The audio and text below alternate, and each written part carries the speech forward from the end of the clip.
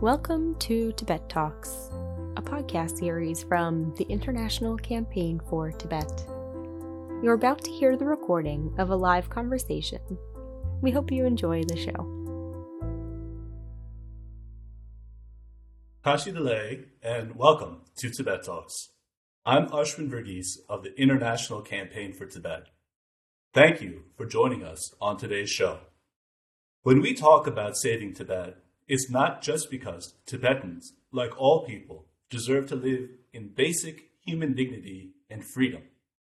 It's also because the Tibetan people have an enormous amount to contribute to the society and the culture of our world. Pema Tseden was a brilliant Tibetan director, screenwriter, and author. Through arresting, involving films like Tharlo, Old Dog, and The Silent Holy Stones, he showed the world a look into life inside Tibet, seen through the eyes of a Tibetan himself, a rare and remarkable feat under the censorious rule of the Chinese Communist regime. In more ways than one, Pema Tseden was a trailblazer. And yet, as we'll hear later in our conversation with Tenzin Sonam, one of the distinguishing features of Pema Tseden's cinema is its preoccupation with the past. Specifically, the clash between the traditional way of life of the Tibetan people and the soulless modernity foisted on them by the government of Beijing. Unfortunately, Pema Tseden died tragically last month at the age of just 53. Therefore, we will not get to see what this visionary director, still in the prime of his creative life, would have done in the future. But Pema Tseden left behind a vital artistic legacy, including by encouraging and inspiring other Tibetans inside Tibet to find their own voice as cinema makers. We will discuss all of that on today's episode of Tibet Talks with our guest, the Tibetan exile filmmaker Tenzin Sonam. But first, I am pleased to introduce a new segment of the show. As our longtime audience knows, Tibet Talks was primarily hosted by Tencho Getso, my ICT colleague. But a few months ago, Tencho was elevated to the position of ICT president, a well-deserved and widely celebrated honor. With Tencho now the leader of the organization, I wanted to check in with her so she could provide all of our followers here on Tibet Talks with an update about what's happening at the organization and in the wider Tibet movement. Therefore, I sat down with Tencho earlier this week for a chat, ICT president. Let's hear what she had to say.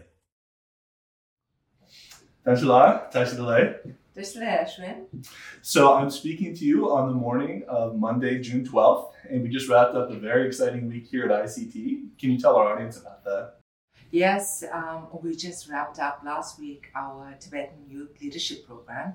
We had 9 youth undergrad and grad students from across the United States here, and we had a packed week of programs with them, showing them how ICT operates, showing meetings for them with their congressional officers, with the State Department, the Office of Undersecretary Zaya, who is the Special Coordinator for Tibetan Affairs, and with Ambassador Rashad Hossain, who is the International Religious Freedom Ambassador at the State Department. So the youth got a chance to learn firsthand how policy is shaped in DC and how we operate here in Washington. So it was busy, but we had a good time with them, and you had a session with them as well.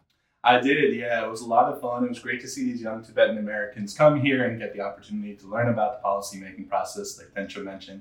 I think they had a lot of fun getting to see the nation's capital as well. So it was kind of a good time all around, a lot of work, like Tencho said, but a big program here at ICT, so we're very happy that it went off well. Before TYLP, I know you've been traveling a lot since you took over as president of ICT. You were in New York recently and you met with other ICT leaders. Can you tell us a little bit more about that? Yes, one of the things I wanted to do was to meet with our colleagues in person. So we had the executive directors of our office in Germany, Mr. Kai Müller, and the executive director of our offices in Amsterdam and Brussels, Mr. Wong Putethong, and Bujun Sirila, who heads now our research and monitoring unit here. 4 of us in New York. We met with our ICT chairman, Mr. Richard Gear, chairman of the board of directors of ICT, Mr. Richard Gear, and Mr. Tseden, who's also a board member, to advise us on what we should be looking at the weeks ahead, and also to kind of coordinate the works that we do in our different offices. So we met there. We had 2 full days of meetings. And you mentioned Buchongla, and I do want to throw in here too that we also had a very exciting day for him last week when he received an honor from the Victims of Communism Memorial Foundation. He received the Truman Reagan Medal of Freedom, which is a great reflection on him personally and as well on the Tibet movement. Shimura, you want to share your congratulations for Buchong and receiving the award? Yes, we were very proud and happy to see Buchong recognized at that event. I know personally from having worked over almost 15 years here at ICT very closely with Buchong how his dedication, his wise counsel, his day and night, it doesn't. He's there working on these issues. So we felt proud to be part of this event recognizing Buchong and the work of ICT and the work of Tibet and the Tibetan struggle, the Tibetan people in general. So I think this award means a lot for us Tibetans as well. Yeah, absolutely. It was a great day, and we were all very excited to be there to celebrate with Buchong. And so Tensho, we talked a little bit about what's been happening the last few weeks. As we look ahead, next month will also be a busy month. We have His Holiness's upcoming 88th birthday, which is a huge source of excitement for all of us. Can you talk to us a little bit about what's kind of coming up for ICT? Yes, we have, as you said, we're just in the middle of organizing the birthday event. We normally do that in coordination with the Office of Tibet, Representative Namgyal, and the local Tibetan community, the Capital Area Tibetan Association. So July 6th, we'll have an event, and we hope our special coordinator, Undersecretary Zaya, will be attending that, as well as other dignitaries and guests. So we'll be sharing more as we get closer to it. Lastly, Tensha, any other messages that you'd like our Tibet Talk audience to know? No, thank you. Please share with us if you have thoughts on what you would like to hear from us in our Tibet Talks, as well as in the work we do. And we're able to do all this work with the support and generosity of ICP members all around. So really, thank you for your support. And Joe, thank you so much for being here. Thank you, Ashwin. Thank you. My thanks to my colleague, ICT President Tensho Gatso, for sitting down with me earlier this week for that discussion.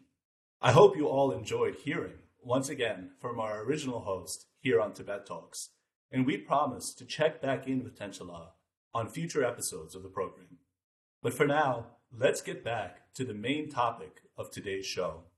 As I mentioned, we are here today to explore the legacy of the luminous Tibetan filmmaker, Pema. Let me give you some background details about this great director, who again passed away last month at the age of 53. Pema was born 1969 in the traditional Tibetan region of Amdo. Though he worked early on as a teacher and a civil servant, in the early 1990s, he began publishing short stories set in Tibet, written in both the Tibetan and Chinese languages. According to the New York Times, these stories, quote, depicted individuals confronted with sweeping changes, a theme that Pema would return to in his film work. In the early 2000s, Pema attended China's premier film school, the Beijing Film Academy, of which he was the first Tibetan graduate. In 2005, his debut movie, The Silent Holy Stones, reportedly made him the the first Tibetan filmmaker in the PRC to shoot a feature film entirely in the Tibetan language. The movie also earned Pema Tseden the Best Directorial Debut at China's 25th Golden Rooster Awards. His follow-up feature, 2009's The Search, or Soul Searching, won the Special Jury Award at the 12th Shanghai International Film Festival. In 2011, Pema Tseden released Old Dog, which won Best Narrative Feature at the 2012 Brooklyn Film Festival, and broke new ground in his career as arguably his first movie with a clear narrative arc. It was also arguably his angriest film to date, which perhaps reflected the deteriorating situation in Tibet in the early 2010s. Pema Tseden's next feature, Darlo, from 2015, was also despairing, and it raised Pema Tseden's status to an even higher level in the world of global cinema. The film premiered at the Venice Film Festival, one of the top film festivals in the entire world, and it was nominated for the festival's coveted Golden Lion Prize. Pema Tseden received further acclaim for the films Jimpa in 2018 and Balloon the following year. At the time of his passing, he was reportedly working on several other projects. But my describing Pema Tseden's filmography hardly does it justice. For that, you have to watch his movies yourself. And I highly encourage all of you who are watching or listening to this program to look up Pema Tseden's films on your own. You might be able to borrow them from your local library, or you can stream them online. So please do check them out. But for now, we want to share with you a brief highlight reel from 3 of Pema Tseden's films, Darlo, Jimpa, and Balloon. For those of you who are listening to this episode of Tibet Talks as a podcast, you can find the video on the YouTube channel of the International Campaign for Tibet. And for those of you who are watching live, let's take a look right now.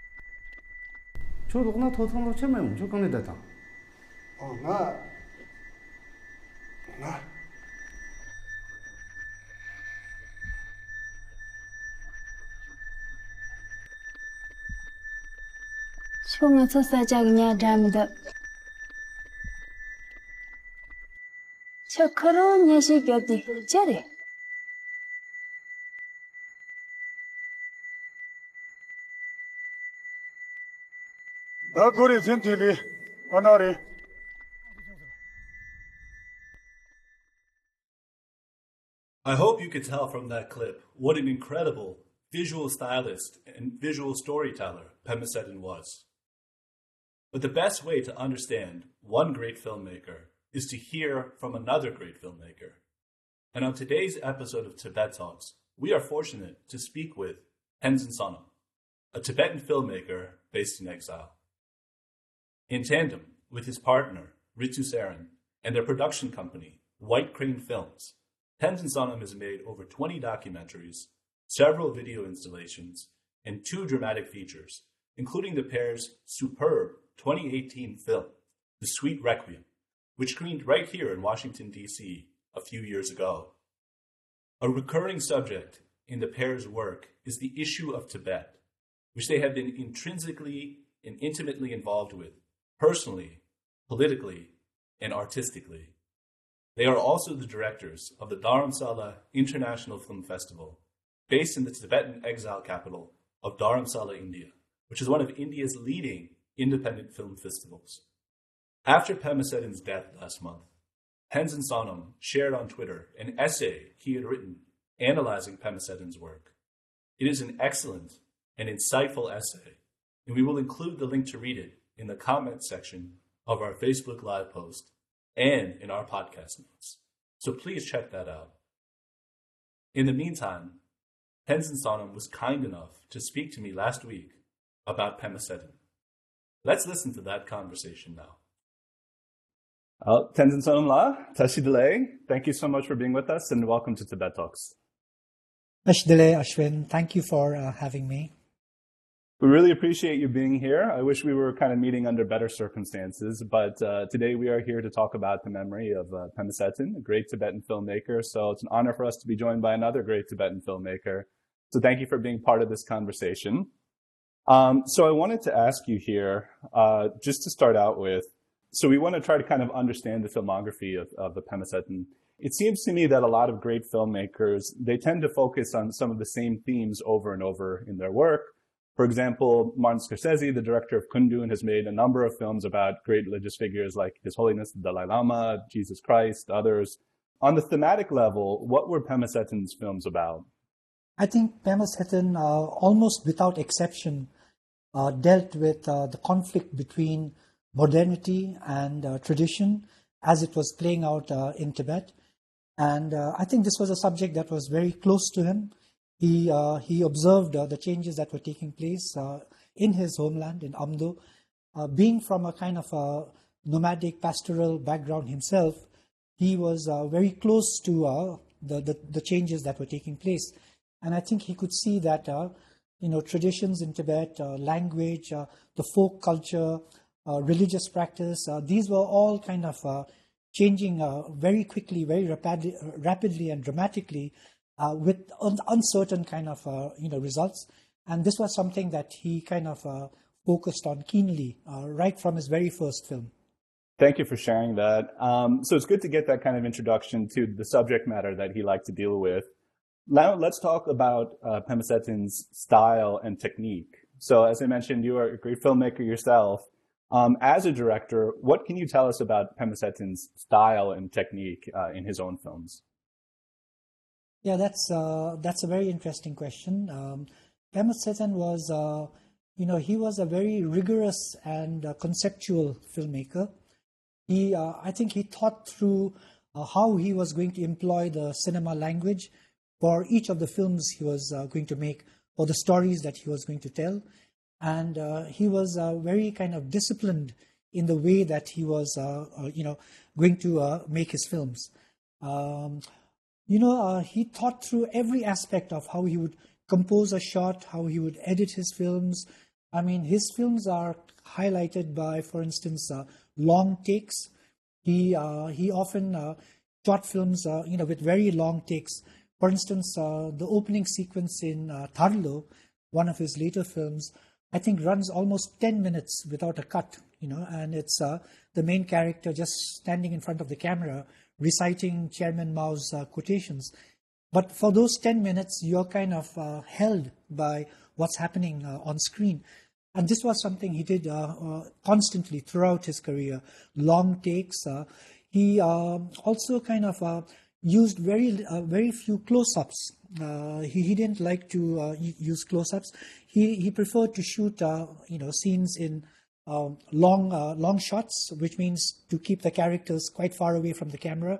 And he did that deliberately, I think, to kind of create a sense of alienation that the characters were facing, maybe with their environment, with their landscape.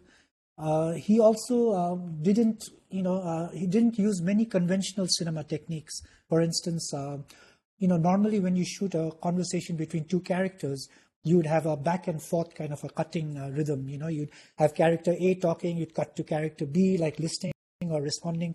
But Pema Tseden would always shoot conversations in one frame, both characters in the frame, long takes, like, where they would just talk to each other. So these were some of the hallmarks of Pema Tseden's stylistic kind of choices. And I think in doing that, he carved out for himself a very specific kind of a style for himself, one that was immediately recognizable, so that, in the international kind of cinema, forum, Pema Tseden's films were recognized as being distinctly Pema Tseden's films, which is saying quite a lot, I think. Mm-hmm. Yeah, thank you for mentioning that. I saw Thorlo a few years ago, and I was struck by the opening shot that you mentioned. But it's very interesting to hear it in that context about kind of what he was saying by filming that scene in that way. So thanks for mentioning that. So recently, after Pema Tseden unfortunately passed away, I saw on Twitter you shared a piece that you had written about him. I think it was quite a few years ago, maybe in 2011. But you wrote about kind of discovering his films and his first movie, The Silent Holy Stones. You write that, because of China's occupation of Tibet and the way that censorship works in Tibet under Chinese rule, you kind of instinctively, you say, quote, "I instinctively expected a film that would at best present a rosy picture of life in Tibet and at worst be out and out propaganda." A very understandable response, of course. However, once you actually saw the film, you said it was a surprise. It was a revelation. Can you talk to us about that experience of discovering Pema Tseden as a filmmaker and watching The Silent Holy Stones for the first time? Yeah, absolutely. I mean, you have to remember that I grew up in exile. And for the longest time, Tibetans who grew up in exile did not have a direct connection with Tibet. And we were kind of, I don't want to use the word brainwashed, but we were certainly kind of led to believe that the situation in Tibet was really terrible, which it is, but to the extent that Tibetan culture, language, its traditions and practices were under threat, and that we, who were living in exile, were kind of the upholders or the keepers of traditional Tibetan values and the whole culture. That was kind of the mindset that I think Tibetans in exile grew up under. So for us to kind of imagine that in Tibet there could be the possibility, especially in filmmaking, which is such a specialized kind of a field, which requires teamwork, it requires like funding, it requires expertise, that suddenly a film would come out of Tibet. And I first heard about Pema Tseden's The Silent Holy Stones, reading about it, I think when it was opening at the Busan International Film Festival in South Korea. And Busan is one of the most prestigious film festivals in Asia and in the world, actually. So to suddenly, and the film was being promoted heavily, no doubt by the Chinese government as well, as the first Tibetan, feature film. And it was like, wow, what is this? How did a Tibetan, filmmaker suddenly emerge out of, at least in my mind, out of nowhere, as a film at Busan, which means it's obviously of a certain standard, and having that kind of bias that, or the prejudice that we exiled Tibetans grew up, feeling, or the sense of superiority, a complete misplaced sense of superiority that we felt, that this could not be possible, Part of it was also because Pema Tseden, when he made The Silent Holy Stones, spelt his name in the Chinese kind of style. So it was Wanma Saidan, which is an approximation of the way his name is pronounced in Amdo. So it was, to me, it was like, okay, well, he must be like, a Chinese sort of, somebody that the Chinese have like sort of, pushed up. So when I saw the film in New York, actually, I was just completely taken aback, really like literally blown away, because it was really the first authentic Tibetan film that I had seen from Tibet. In fact, there were hardly any Tibetan films made by Tibetan filmmakers anywhere, whether in Tibet or in exile, that told, a story of ordinary Tibetans, leading ordinary lives in Tibet, facing problems that were also very human and universal, all done in a way that was beautifully expressed, in terms of its filmmaking. That really took me by surprise. I was very, very interested then to find out more about Pema Tseden, and of course then I learned that not only was he a filmmaker, he was actually a writer, a novelist, a short story writer, writing in both Tibetan and in Chinese, which is a very rare thing. The more I discovered about him and the more films that he then started making and that I started watching, the more I realized that here was a truly genuine, artist who had come out of Tibet. Yeah, and thank you for mentioning that. You kind of touched on this a little bit, but I did want to get a little bit more into as you mentioned, you have lived your whole life in exile from Tibet. And, as a person, many people in our audience are Tibetans in exile. And I'm just curious, what did it mean to you to see, not just the Silent Holy Stones, but other films by Pema Tseden that were set in your ancestral land? And film is a unique medium in that sense, and that it is different than reading literature, which is a wonderful experience too, but to actually be able to see it with your own eyes and see the people and see the landscapes. What was that experience like for you as somebody you've never been able to go to Tibet, right? So what was that experience like for you? Yeah, I think the difference between, say, cinema and literature is that cinema kind of holds a mirror up to, a people's kind of lived experiences. And to see yourself depicted on the screen, it's a very powerful thing, and so absolutely to see Tibetan stories from Tibet, particularly from Amdo, which is where my father's from as well. Very human stories that normally we don't get to hear about in exile. Stories of, nomads, farmers, pastoralists, the kind of problems and difficulties and sort of moral kind of conflicts that they were facing in the face of this kind of relentless modernization, this relentless sort of influence that was kind of creeping in from the outside, over which they have no control. I think that was something really special to see that. Also, I have to state or mention at this stage that I understood very clearly that Pema Tseden did not have the freedom to tackle all the subjects that he might well have wanted to, because, of course, of the political kind of situation in Tibet, the censorship, the repression that's ongoing, the attempt by the Chinese authorities to kind of to control the expression of ethnic identity, as it were.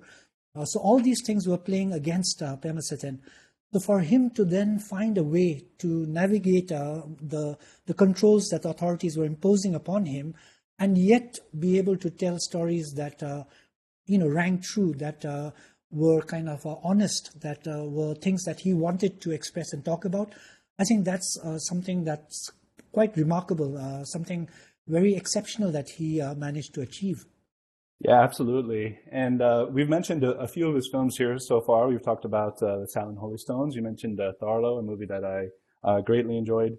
For members of our audience who haven't had the opportunity to see more of his films, and they are accessible in the United States. It might be a little bit hard sometimes for people to find them exactly where they are, but you can watch his movies here. Yeah, for people who aren't as familiar with some of his other movies, can you kind of talk us through a few of them, and what are some titles that, if somebody is just approaching the cinema of Pema Tseden for the first time, what are some movies that they can maybe start with?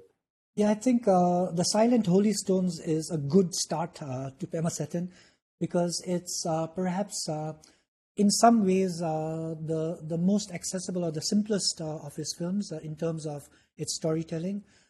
It's also kind of has a sense of optimism in the film, in that it kind of still holds some faith in the strength or the resilience of traditional Tibetan culture to overcome, whatever obstacles these changes from the outside are imposing upon the people there. That's a good one to start with. I would also highly recommend Old Dog, which I think was the third film that he made, after The Silent Holy Stones.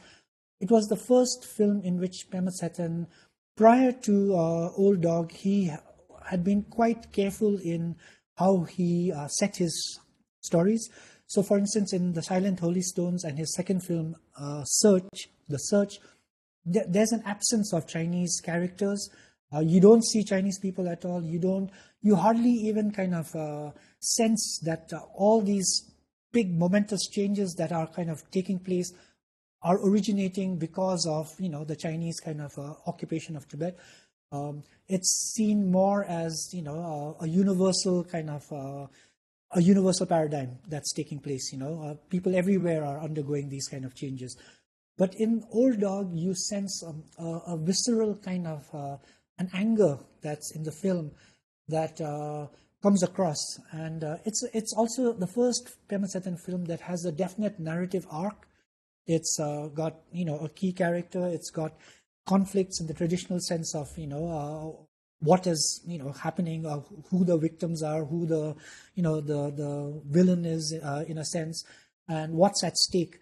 And it has a denouement, a very dramatic denouement that plays out at the end. It's a beautiful film, and I think it captures so many things about what's happening in Tibet today, without sort of casting blame, or I mean, it does cast some blame on the rise of sort of say the Chinese upper middle classes and their craze for all things Tibetan, including the Tibetan nomad mastiff dog, which is at the center of the conflict in the film. But at the same time, it's not blaming. It's not a political statement, but yet it captures so evocatively the crossroads that Tibetans find themselves in at this moment in their history. So that's a film I would highly recommend. And of course, I think Tharlo is the third film that people should watch. It's perhaps Pema Tseden's best film in terms of both the cinematic language that he employs to tell the story. It's a film that's shot starkly in black and white. It's got a very sympathetic leading character. It's got it sucks you into its tale. A story. At the end, it kind of spits you out. Feeling everything that the character has gone through, which is not very optimistic. So yes, those three films maybe would be good places to start. I definitely concur with you on Darlo. The black and white imagery is absolutely beautiful, breathtaking. The main actor, I don't know, I believe he was a non-professional as well, and it's just captivating to watch. I think he is quite a well-known comedian and an actor. So I think he was actually the only kind of person who had some professional experience in the film, but the others were all non-professionals. Yeah, sure, and of course, Pema Tseden throughout his filmmaking career used non-professionals a lot. So you're not wrong in thinking that. Yeah, generally, right? Yeah, and you're right, absolutely. By the end, it's very emotionally involving experience. And Old Dog, I had the opportunity to watch that after Pema Tseden passed away. I went and watched it for the first time, and again, just incredible, sort of an allegory for what's happening in Tibet, and really just something that I would encourage everybody in our audience to watch, just to sort of understand what the emotional experience is like for Tibetans in Tibet. So an incredible movie. As I mentioned, you yourself, of course, are an accomplished filmmaker. You and your partner, Ritu, have made several films. We had a screening of one of your movies here in Washington a few years ago, where I had the chance to meet you in person. And I'm just curious. I know you're sort of a contemporary in the sense of Pema Tseden, but did he influence you in your own work as a director? I mean, that's a hard question to answer. I mean, when Pema Tseden made his first film, of course, Ritu and I had already made several films. We had also made our first Tibetan feature film, set in exile. So I think in some ways our stylistic kind of path was quite different from Pema Tseden's. So in that sense, I don't think there's an overlap in terms of the kinds of films that we were making, and that's of course also totally understandable, because Pema Tseden grew up in Tibet. His cinematic influences were primarily derived from his stay or his education at the Beijing Film Academy, the premier kind of film academy in China, where he had access to a lot of international world cinema, but of course also the Chinese cinematic tradition that is has a long tradition in China. Unlike, say, in Exile, where we kind of were adrift, not connected to our homeland, more concerned about questions of identity, about homeland. Politics played a big role in our concerns. All things that are kind of different from Pema Tseden's concerns. So I think in terms of influence, I don't think there was any influence in that sense. but certainly I respected him hugely for what he accomplished, for the legacy he's left behind, and enormous respect for what he's done. Yeah, and that kind of segues well to the next question that I wanted to ask, which is that Pema Tseden is probably the most well-known filmmaker from Tibet, and he did have a lot of success international film festivals, was known, got reviews in Hollywood publications and things like that. But he was sort of a trailblazer, but there have been other film artists who have come in following him. I'm curious now, obviously, we've lost sort of maybe the best known name from the Tibetan film industry, but I'm curious, as we kind of reflect on his legacy and where we are now, can you talk a little bit about the state of other Tibetan filmmakers? And, are there other people who are able to kind of carry on his legacy? Yeah, that's a really good question, because from what I have understood, one of Pema Tseden's kind of concerns when he started out as a filmmaker was the fact that there were no Tibetan filmmakers in Tibet telling Tibetan stories. And he set out very, very definitely to challenge the kind of exoticized depiction of Tibet that even Chinese filmmakers were, coming out with. He said on several occasions, in several interviews, that he felt his job was, as a Tibetan, to be the mouthpiece, the eyes, the conscience of what Tibetan people were going through, that only Tibetans could tell authentic Tibetan stories.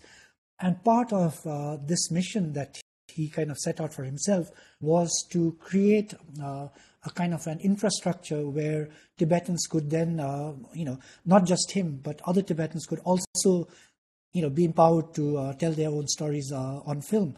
And in order to do this, right from the beginning, he enlisted many young Tibetans to work for him in different capacities. His cameraman in his first films was Suntar Gyal, who actually also studied at the Beijing Film Academy. And Suntar Gyal then went on to make his own films successfully, had them shown in international film festivals. There's a whole generation of younger Tibetans that, Pema Tseden has directly influenced, if not actually mentored, who are now taking up the baton, as it were. And there's Lapel Gyal, there's Pema Tseden's old son, Jigme, who's also, making his first film. There's Khashem Gyal. So there's a whole group of young filmmakers, especially in Amdo, that are already there. I think that's the legacy that Pema Tseden left behind.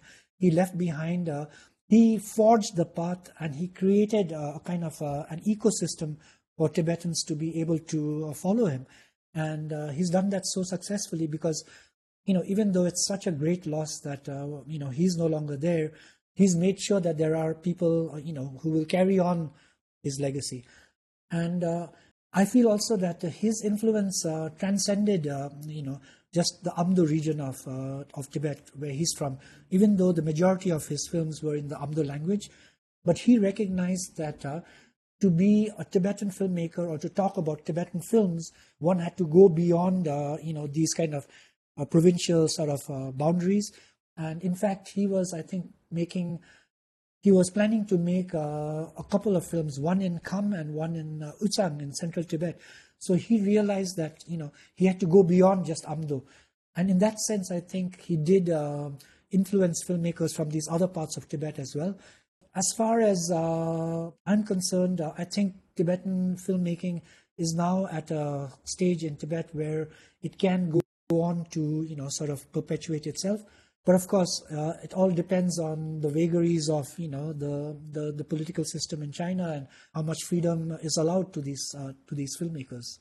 Yeah, thank you for that. Before we go, I do have to ask you yourself. As I mentioned, we saw your film, The Street Requiem, here in Washington. And are there any other projects that you and Ritu are working on that you might be able to share with us, or can you kind of give us an update on what's going on with you two as filmmakers? Yeah, sure. So we are slated to shoot a short Tibetan film later this year.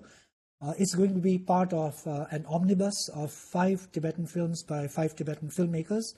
And it's been initiated by Trung Tibetan Filmmakers Collective in Dharamsala, a collective of young Tibetan filmmakers. So I think that's very exciting for me personally, because 5 of us, very different filmmakers, are going to come together to sort of reflect on the questions of exile, of statelessness, of identity, in 5 short films, which will then be presented as one omnibus film. So that's slated for later this year.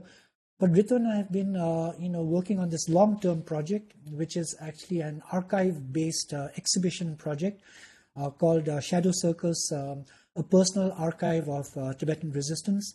And it kind of is an exhibition based on the archives of my father, who was very involved in the Tibetan resistance, and particularly in its liaison with the CIA, the archives he maintained.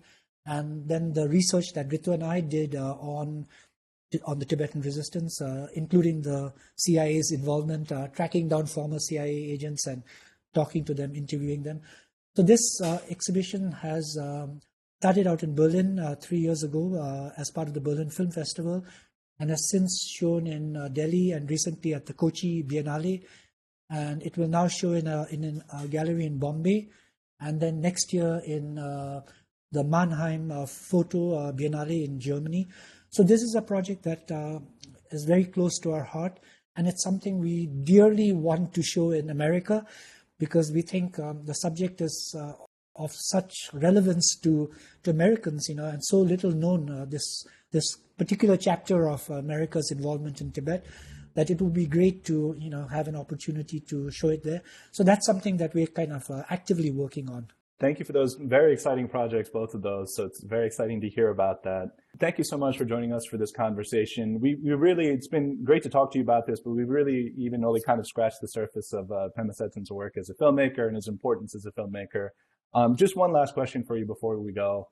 Are there any final words that you would like to share with our audience to kind of help people understand Pema Tseden's importance as a filmmaker? Yeah, one thing I'd like to emphasize, I think, is that although Tibetans are rightly proud of Pema Tseden as being the first Tibetan filmmaker to come out of Tibet and make a mark on the international cinema stage, we should also remember that Pema Tseden is a true cinema auteur in the larger cinematic kind of universe. He forged a distinct identity for himself as a filmmaker, something that's really difficult to achieve. So his kind of achievements or his fame rests not just upon the fact that he is a Tibetan filmmaker from Tibet, but that he is a genuine auteur, a filmmaker of great originality, who managed to bring Tibetan cinema, to the attention of the international audiences. And that, I think, is where his legacy is going to be the most kind of significant in the future. Tenzin Sonala, thank you so much for joining us on Tibet Talks. It was a pleasure, Ashwin. Thank you for having me. My thanks again to Tenzin Sonamla for joining me for that conversation about Pema Tseden. It was truly a treat to speak with one great Tibetan filmmaker to try to understand the work of another. But as I said during that conversation, we are only scratching the surface on the cinema of Pema Tseden. And the best way for you to truly understand the work of this Tibetan master is to seek out his films yourself and to watch them. And while you're doing that, please also check out the films of Tenzin Sonamla and his partner, Ritu Tseden. By seeing these movies, you can understand what Tibetans have to contribute to our understanding of our own world and our own lives, as well as why it's so important for all of us to work to preserve Tibetan culture and to protect Tibetans' freedom to express themselves artistically. Thank you for joining us on this episode of Tibet Talks. We will be back next month to celebrate the 88th birthday of His Holiness Dalai Lama, and we look forward to seeing you then. Until then, as we always say on the show, stay safe, stay well, and stay active. Thank you, and Tujche. We hope you enjoyed this episode of Tibet Talks. Subscribe to the show on iTunes, Spotify, or Google Podcasts. Learn more at savetibet.org/pod. To find out how you can get involved in our efforts to promote human rights and democratic freedoms for the people of Tibet, please visit savetibet.org/support. Thank you, and see you next time on Tibet Talks.